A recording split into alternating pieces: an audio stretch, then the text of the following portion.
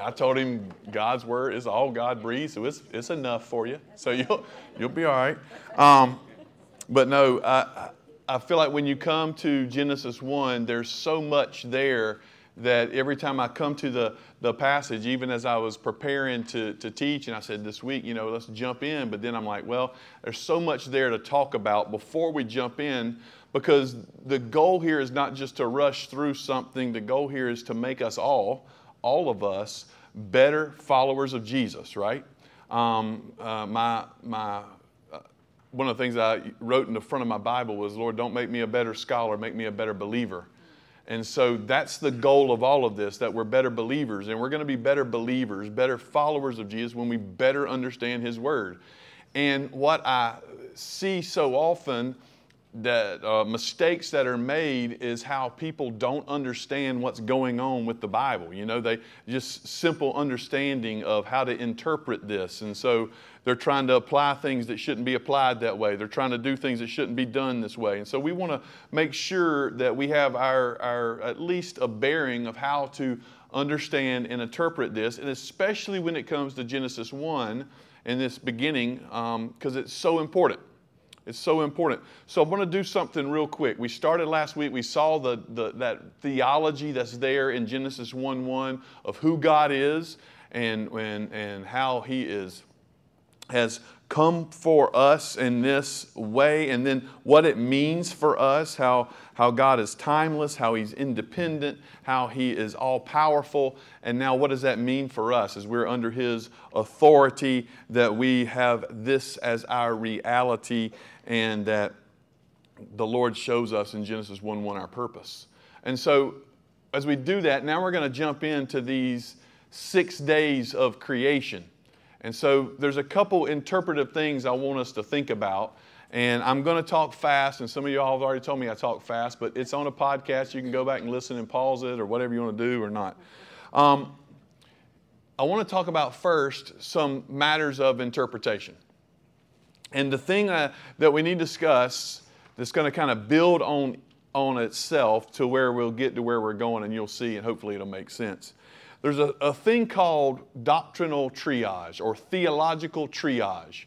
Now, triage is a great word, Triage, and I learned about triage not from a doctor. I learned about it from watching MASH, actually secretly watching MASH when I wasn't supposed to. And so the word triage, when you do that, it's a medical term that you are trying to figure out what is most important. So you have a lot of people coming into the emergency room. You quickly evaluate. You see which ones need care the quickest, which ones are primary cases. And so you have to do this triage. And whenever we're looking at God's Word, there is a theological triage to be done. And that's important for us to remember, because it really helps us understand how we relate to each other in our beliefs as well. There's the primary doctrines. The primary doctrines. And primary doctrines are the doctrines that make us Christians. In other words, if you don't have these doctrines, then you're not a Christian. You're not a believer. And I just can spit some of those out. The Trinity. God the Father, God the Son, God the Holy Spirit. One God, 3 persons. All of them co-equal. All of them eternal. The Trinity, the doctrine of the Trinity is basic to what it means to be a Christian. You add to that then the deity and the humanity of Jesus Christ. If Jesus is not fully God, then He's not the Savior, and we're not Christians anymore. Does that make sense? If He is not fully man, then He's not capable to stand between us and God, and He's not fit to redeem us as fully God and fully man. You have to have both the full deity of Jesus and the full humanity of Jesus. Not 50-50, 100-100, complete together. And so if you don't have that, then you're not a believer. And there's many beliefs or world religions out there that want to purport Jesus but do not have a full deity of Jesus. And so therefore they're not Christian religions. And to follow that religion is not to be a follower of Jesus because of who He is in His Word. This is a primary doctrine. You can also have the authority of Scripture, the inerrancy and authority of Scripture. Like Scripture is the ultimate authority that we turn to. That's a primary doctrine in my mind. You have to have an authority.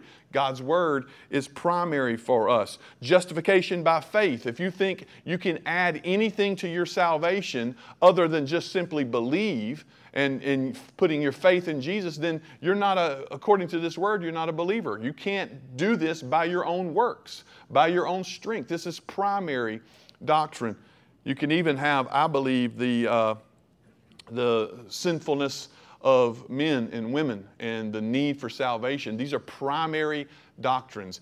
Even when you think about the doctrine of Christ, his virgin birth, that's a primary doctrine. When I say deity and humanity, the virgin birth, the sinless life, his death on the cross, his resurrection, these are all primary doctrines. And if you don't believe these, then you're not a Christian, okay?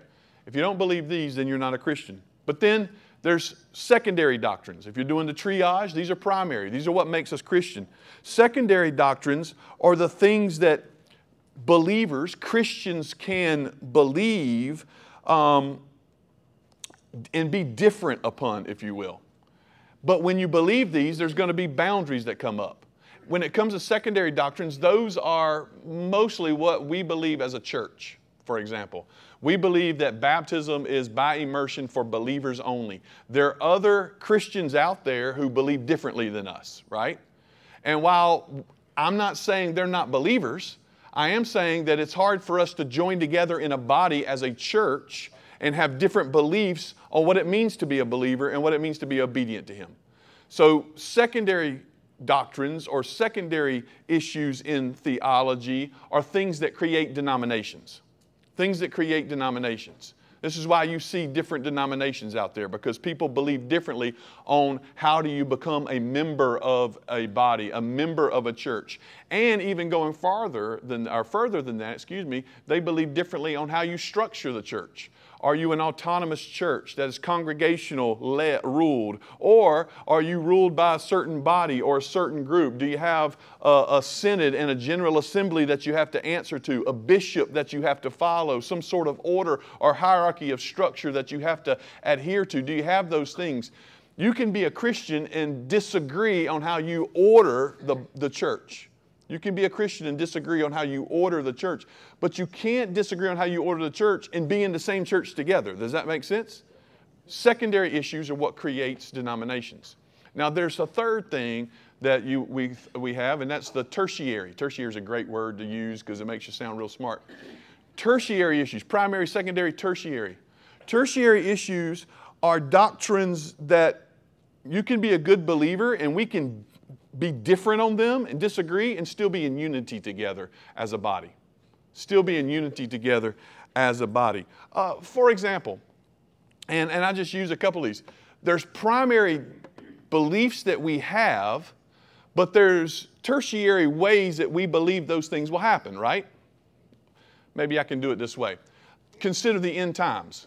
There are good and faithful believers that believe Jesus is coming back bodily for His people. We're good and faithful believers that believe that Jesus is coming back and He wins, right? How that happens, they may differ on.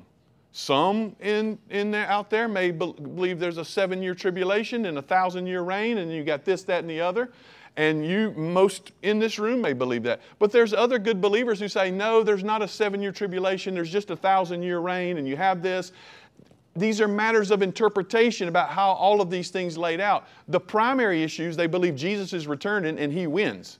The tertiary issue is how all of that lays out as a matter of interpretation. Does that make sense? You can still worship together. You don't have to fight. Nobody has to throw a punch. You can say, oh, that's cool. That's a different interpretation. I understand that. And you can still be a part of a body. You can be in a small group together, a life group together, discuss these issues, because these are not primary issues that differentiate between you whether or not you're a Christian. They're not secondary issues that may say you need to, join up with another group that believes those things. They're tertiary issues that we can all be good Christians and disagree on how some of this lays out. Does everybody get that? Does everybody understand? That's the triage that we have to do. And we have to be ready and willing to identify those tertiary issues, because what happens oftentimes in churches is we get to fighting over things that we can just disagree on and be okay with it. Does that make sense? We don't have to fight about this. These are disagreements of interpretation that do not strike at the primary issue that we have to hold to together. Now that's important, because that really brings us to our lesson tonight. I feel like this microphone keeps dipping on me. Do y'all think? Maybe it's my breath. I don't know. But I feel like I'm chasing it. All right, maybe that'll work. This brings us to our, that's louder. This brings us to our lesson tonight. Primary for us, as we look to God's Word in Genesis 1, primary is the fact that God created the universe out of nothing simply by His Word, simply by speaking it into existence. That is primary. It's out of nothing. I think that is an important point. There wasn't something that He started fiddling with. He created everything out of nothing. And He did so simply by His Word, by speaking. He did so by His speaking. I believe that is primary. Now, how that happens could be really, in some ways, some things that good and faithful Christians can disagree on. Now, don't get me wrong. Adam is real. We'll talk about that in a minute. There's things in there you have to believe. But how this lays out, maybe good and faithful Christians can disagree on. And that's what I want to bring up this evening. Now, don't get me wrong. When it comes to views of creation, we have to be an understanding here. Evolution is the real enemy, right? Evolution is just plain wrong. It leads to disaster. As one philosopher says, if you believe in that, you're basically unhitching the earth from the sun. And when you unhitch the earth from the sun, chaos ensues, right? And so we're reaping the benefits of that chaos of about 100 years now of teaching this like it is fact in our society. That's the ultimate. Theistic evolution, I believe, does not fit in with the Scriptures. I don't believe you can hold to it, really, to be honest. Now, don't get me wrong. There's some good people out there that believe theistic evolution, that are Christians, and some of them you listen to and you talk to, and they have nuances about it. When I look at the text, though, I just can't see how it would work. Now, theistic evolution is the idea that God created everything, and then everything started happening by natural process from that in an evolutionary process, okay? And so I just don't see how that works. That's a theory of creation, and we can discuss that. We'll discuss that a little bit more as well. I think it has some major problems, not the least of which is the fact that everything was created not just by the Word of God, but by mediating factors after God spoke. And I got a problem with that. There's another theory out there called the gap theory of creation. The gap theory is simply, you look at Genesis 1 and 2, and there's this, in the beginning God created the heavens and the earth. The earth was without form and void, and darkness was over the face of the deep, and the Spirit of God was hovering over the face of the waters. And God said, the gap theory states that between verse 2 and verse 3 in Genesis was possibly eons of time, millions of years. There's a huge gap between verse 2 and verse 3. So anything that looks old, they put it on that gap, right? It's like charge it to the gap. Y'all get what I'm talking about right there? And so we'll charge that to the gap. If you have a problem with the age of the earth, we'll charge that to the gap. We'll put that there. And that seeks to alleviate what they see as difficulties for us as we consider the age of the earth and other things. I don't think the gap theory works. I don't think it works. I think the Christian understanding of creation is a 6-day creation that we find in Genesis 1. It's a 6-day creation. So evolution, I don't believe, of course, obviously does not fit. Theistic evolution is not a healthy view of Genesis 1, in my opinion. The gap theory is just a way around and sidestepping some difficult passages in the text and wrestling with some things. I think the only way to truly see creation in Genesis 1 faithfully to the text is a 6-day creation. Now, when you talk about a 6-day creation then, this is not a debate over the inspiration of the Bible. Everybody who believes in that 6-day creation believes that God's Word is inspired. It's not a debate over in this debate, if you will, the time of creation is not as important as the fact of creation, the fact that God created, the fact that He made.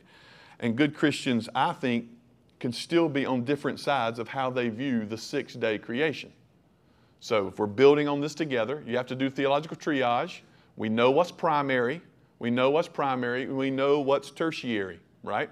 I believe a 6-day creation is part of that understanding of creation that is as close to primary as you can possibly get in understanding the text. Okay?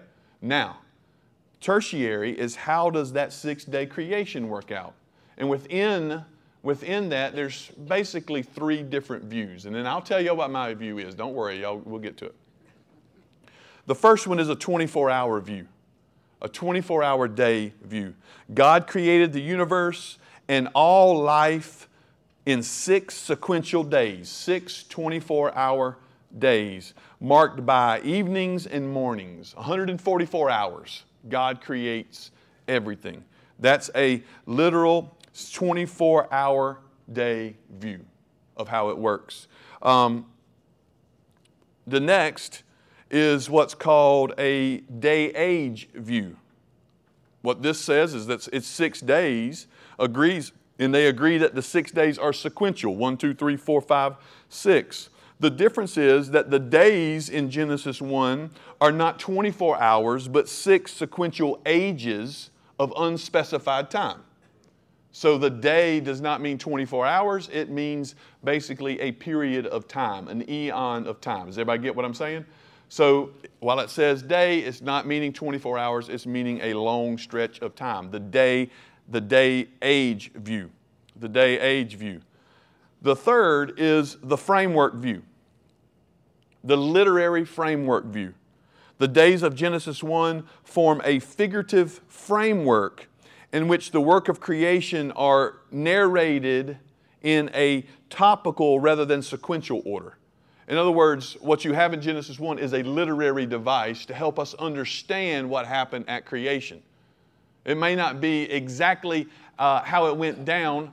God still created. He spoke it out of nothing. But this Genesis 1 is a literary device to help you understand what happened at creation. Now, there's some things in that we can see. Those are the 3 views that I believe good Christians have on the issue of creation.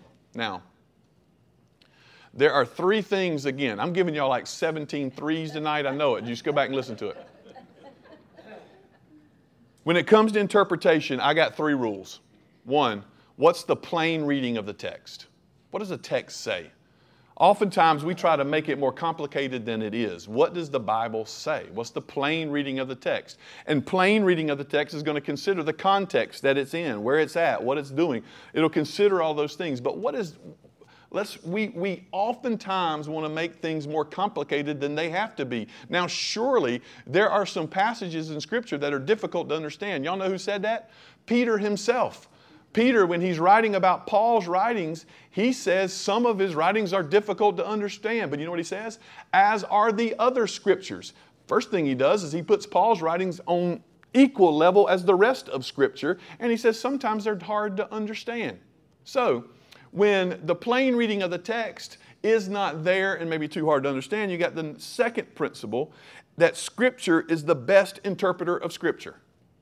We oftentimes go quickly to the commentary and what somebody else says. I'll tell y'all what my Hebrew professor kept saying in the Old Testament every time I asked him a question. Josh, you need to read your Bible more, you know? Just keep reading your Bible. Just keep reading your Bible. And in so many ways, he was right. When you kept reading your Bible, some of those passages that you see as difficult here make sense over here. And you start putting these things together and you start looking because the Bible is the best interpreter of itself. The Bible's the best interpreter of itself. And third, understand everything within the grand narrative of Christ Jesus and His redemption in Him. Even Genesis 1. Everything is understood in that grand narrative. You can't pull it out of that. You can't pull it out of that.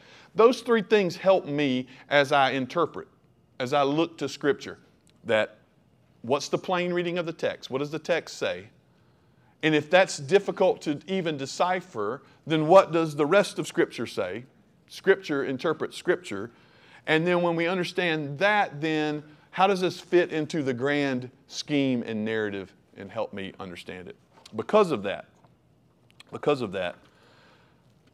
I would say to you tonight that I believe the best way to understand Genesis 1 is a 24-hour literal day view. And I know that some people have questions with this, but I just can't get over a couple things here. First of all, the plain reading of the text. I mean, when you read it, doesn't it read like it's a week? I mean, this is how we would describe it if this was our work week. You know, I did this on this day, and then the sun set and the sun rose the next day. I got up, day 2. You see what I'm saying? When you read this passage, the plain reading of the text seems to be that this was a week that he's getting up. God said, let there be light. There was light. And there was morning, and there was evening, there was morning the first day. And then he goes on and he does the next day. And he does the next day. In fact, I believe that the plain reading of the text here is so obvious that I think people do too many cartwheels trying to get around it. They try to get around it. Now, hear me when I say this. I do not believe that excludes the literary framework view entirely. I still believe, while there's a 24-hour literal creation here, I still believe that the author is putting this together in such a way that helps us remember things in a literary framework. Now, what do I mean by that? We'll see this as we look. But when we look at this passage, you'll see the forming and then the filling. The first 3 days, he forms things. The next 3 days, he fills them. Y'all see what I'm saying? And so there's a literary device here that's taking place to help us remember and see what's going on. Remember, when this was written down, we shouldn't be surprised by this either, because when this was written down, it was an oral tradition. It wasn't like they were taking it to the printing press or putting it on the blog or even doing anything else. Moses wrote this down, and then they would read it out loud to the people because there wasn't a printing press. There wasn't a mass reproduction of these things. So as you read it, how much better would it be to hear it in that idea of forming and filling, right? God formed the skies, and then the next time you come back, He puts the stars in them. He does this. Also, you see creation happen in what I would call like a house.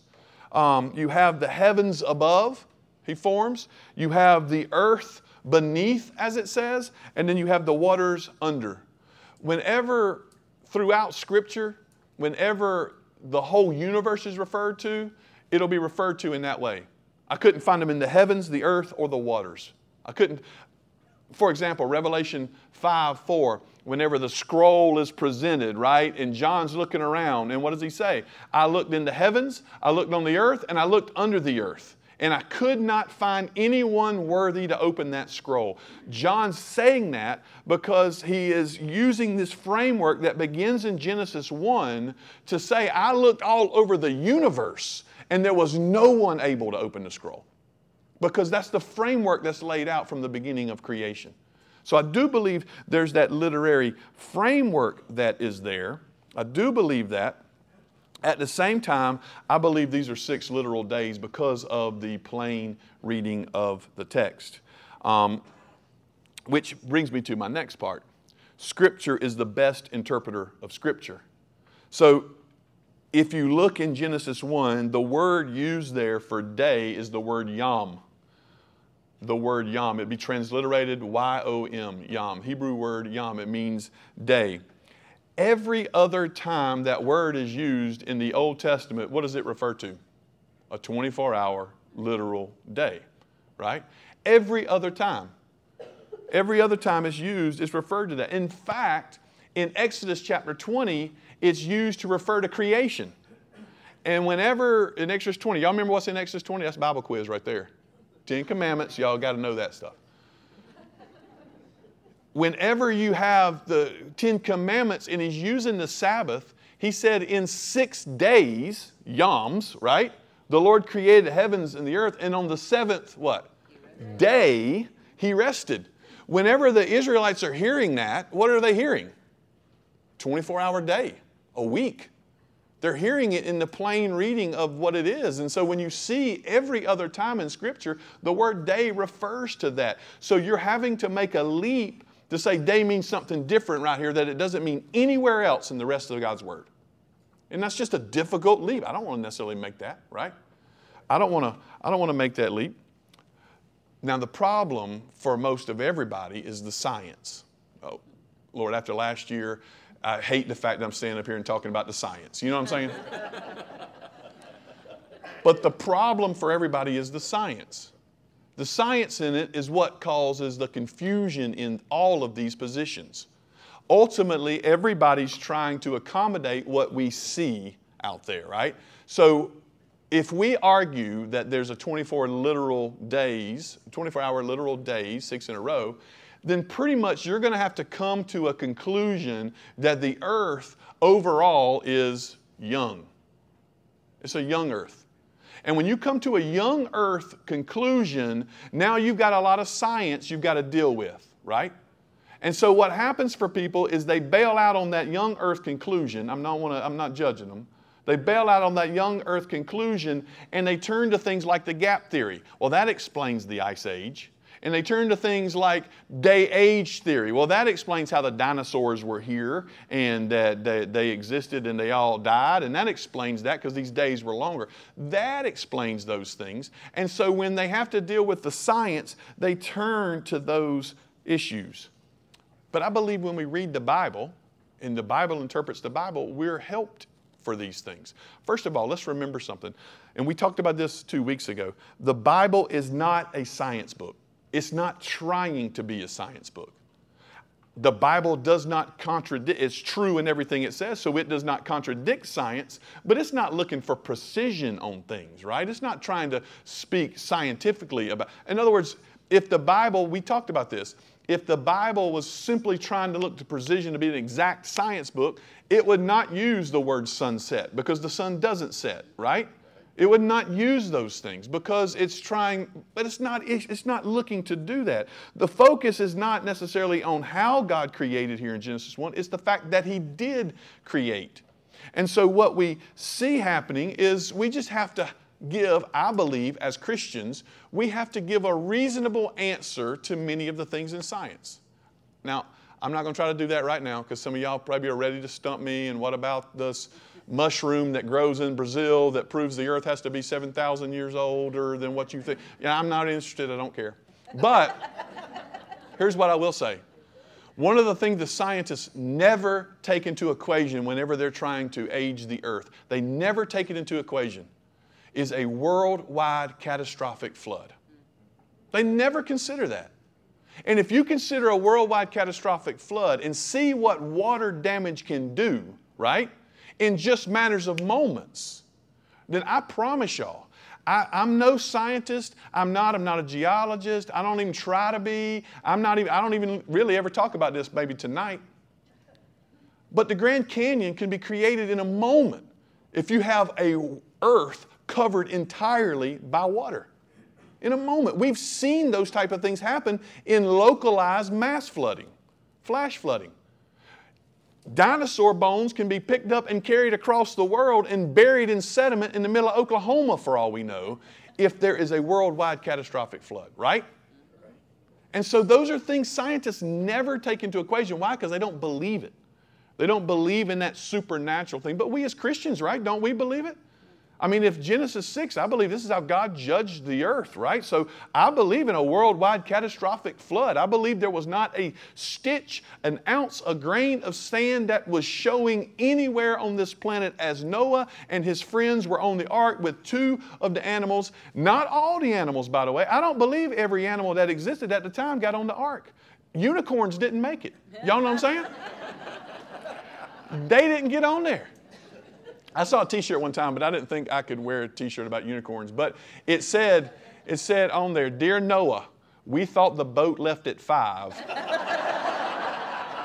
Sincerely, unicorns." You know what I'm saying? Oh, that's a good shirt, but I can't. Just couldn't bring myself to wear a shirt about unicorns.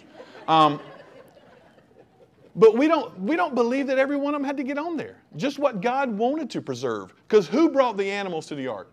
God did. The scripture tells us that. He brought them there. And so we can see those things. By the way, I've got zero problem. I may be sounding like a Neanderthal to some of you guys. I got zero problem with saying that human beings lived with dinosaurs. None. I mean, I live with tigers. How many times have I seen a tiger in the wild? Never in my life. The only way I know it exists is because I go to Riverbank Zoo in Colombia, right? I never see those things. We don't interact with all the animals that we see on the planet all the time. By the way, did you know every ancient culture in the world has dinosaur stories? Stories of epic battles with great reptiles? Did you know that? Every single ancient culture in the world has those things. Why? Because those stories probably have been passed down. And so my point is, science doesn't take into effect everything the Bible says when it comes to geology. Now, one of the places that always gets people is in the heavens, the stars, because those stars are so far away that the light we're seeing them actually was sent 27 trillion years ago. That blows my mind. Y'all know what I'm talking about? That light could have been, that star could have burned out 26 trillion years ago, and we're still seeing it bright. And so some people say, well, if that's the case, then obviously that looks like that light carries information, right? And so that information is not real, so maybe it looks like God's being deceptive. But read passages in Scripture. Read passages in Scripture like Isaiah 42, where it says, the earth put the stars in the sky and then spread them out like a curtain. And what do we see whenever we see the universe? And what does every major astronomer testify to is that the creation, the universe, is expanding, and it's expanding rapidly, right?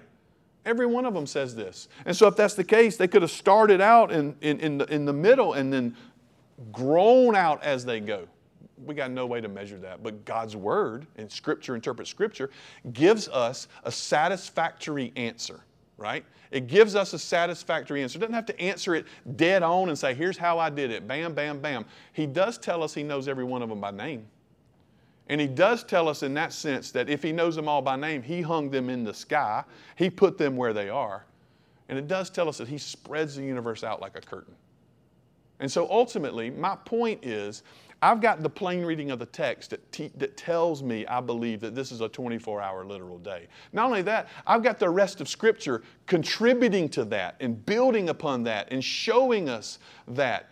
I'm not sit here, I don't have to be bound up by scientists who tell me that it's actually billions of years old and this age did this and that age did that. I've got the text. I don't have to be bound up with those things because those things ultimately don't matter for my third point, and that is the curve or arc or redemptive story in Scripture with Christ at the center. There's a couple things you've got a problem with if you say the earth's old. One, where does death come from? In Scripture, in Romans chapter 5, it tells us that death entered through who?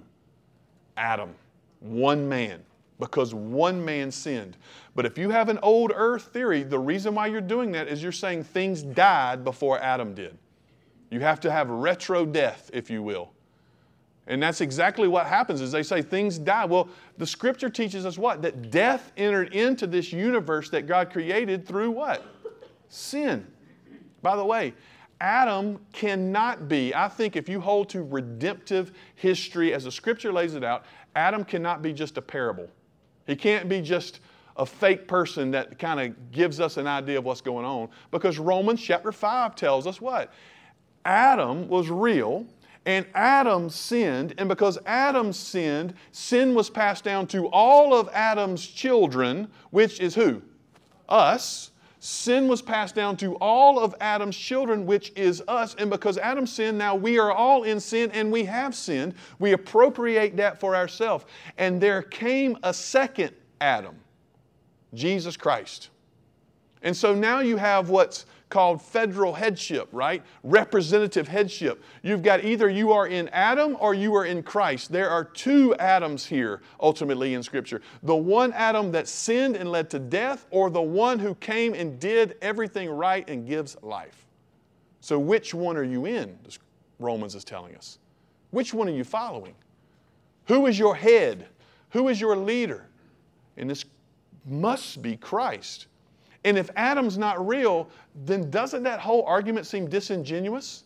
And if it seems disingenuous, even beyond that, can it even hold up if he's not real? And I believe not only is he's not real, but if death didn't enter in because of Adam's rebellion, then we have a real problem with how to interpret Romans chapter 5. A real problem with how to interpret it. And so when I look at it then, Genesis 1 has a plain reading. The Lord created this in 6 days. The Lord created this place in 6 days. By the way, that should not scare any of us. We're talking about the King of the universe who spoke it into existence. If he wanted to make it in 10 minutes, that would have been fine too, right? He would have no problem with that. You know, I joke about how, you know how Jeff Foxworthy always made a joke about going to the moon. Y'all ever heard that joke? I hope you haven't, because he's not, I mean, it's fine. But he says, you know, when you pack for your trip, I always say this to Allison, she's packing for like 2 days to go on a trip, and I don't pack until it's time to go. Why? Because I can be ready to go to the moon in 30 minutes. Y'all ever heard that before? So is. When it comes to the Lord, he can handle this in a moment and spoke it all into existence. He creates, I think, with apparent age even. And it's not any problem whatsoever for him to do so. He's God. He can do what he wants to. And so when I look at it, that's not the issue here. When I consider the science and things around it that's going to make argumentation, I just have to say, is God's word my standard, or is it not? And good people can disagree. I'm just telling you how I came. You can disagree with me on this if you like. I'm just telling you how I came to this position to say it's the plain reading of the text. The Scripture points to this to be true over and over and over again. And all of redemption is counting on the story of Genesis 1:1. And that to change that story in a different way is to pull the pin out of all of redemption. The story of redemption and the greater arc of Scripture. I hope that makes sense to y'all, because as I go through, and the reason now maybe you can see, that's why I started there before I start teaching, because I'm going to teach this from this angle of a 24-hour literal day creation position, of a young earth position. And I'm willing, of course, to listen to anybody that comes not throwing punches, but I'm willing to listen to it, but I believe with the plain reading of the text and the basis from other texts and other Scripture pointing to this, and the whole overarching arc of redemption found in Christ, that this is the best way to understand Genesis 1:1.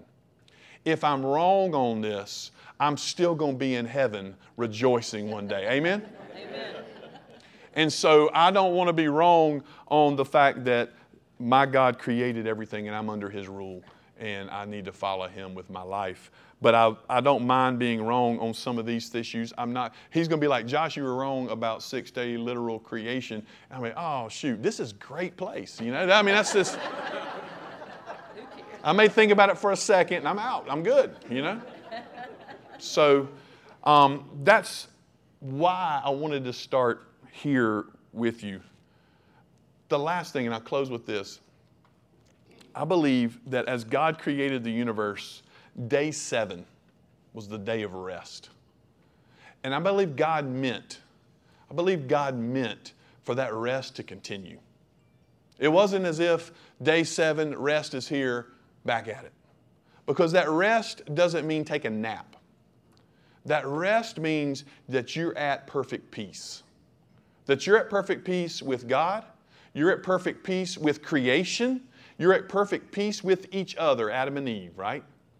That rest means you're at perfect peace. And what happens at rebellion is Genesis 3, the great disturber of the peace enters in. And when that peace is disturbed and broken, What we're longing for is day 7 again, right? What we're longing for is to be restored, to find that peace that was meant. Because I believe day 7 tells us here that this peace was to be perpetual and that it was only lost because of the rebellion of His people. So what we're longing for is day 7 again, when we will finally be in the garden that our Lord has prepared for us. For as Adam failed to do, he should have took the serpent, stomped his head, and kicked him out of the garden and said, don't ever come back again, you're dead, right? And he didn't. But Jesus did.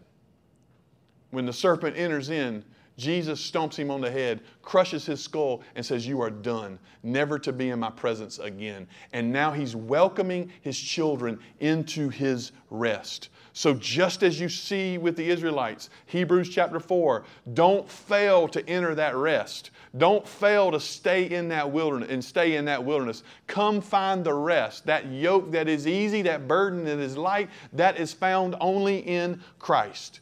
And the rest that all of creation was meant for, the rest that all of us long for and desire, as day 7 points us to, is the rest that only Jesus can bring.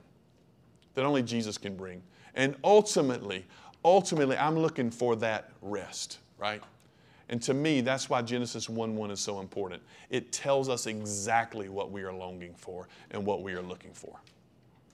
So next week, I promise we'll talk about Genesis chapter 1, verse 3. Those 3 words, and God said. That's it. That's all we're going to do. When we do theology, when we do these things, we've got to learn how to handle God's Word. And so tonight, my purpose is not just, I don't want to just rush through this. I want to teach you the process even of how we handle this and how we look at it and how we can study this together. Because the point is to not make us better scholars. The point is to make us better believers in Christ, better believers in the God who created us, made us, saved us, right? That's our point. Let's pray together. Father, help us to do just that. Help us to not just simply be better scholars of your word, but to be better believers. And the more we know your word, the more we trust you, the more we believe in you, the more we want to follow you and pursue you. God, help us to not just take for granted what the world says is fact, but help us to look to your word, God, and through the power of your Spirit, teach us that. Teach us what truth is. And your word is truth. We thank you for this evening. We thank you for allowing us to be together. In Jesus' name we pray. Amen. Amen.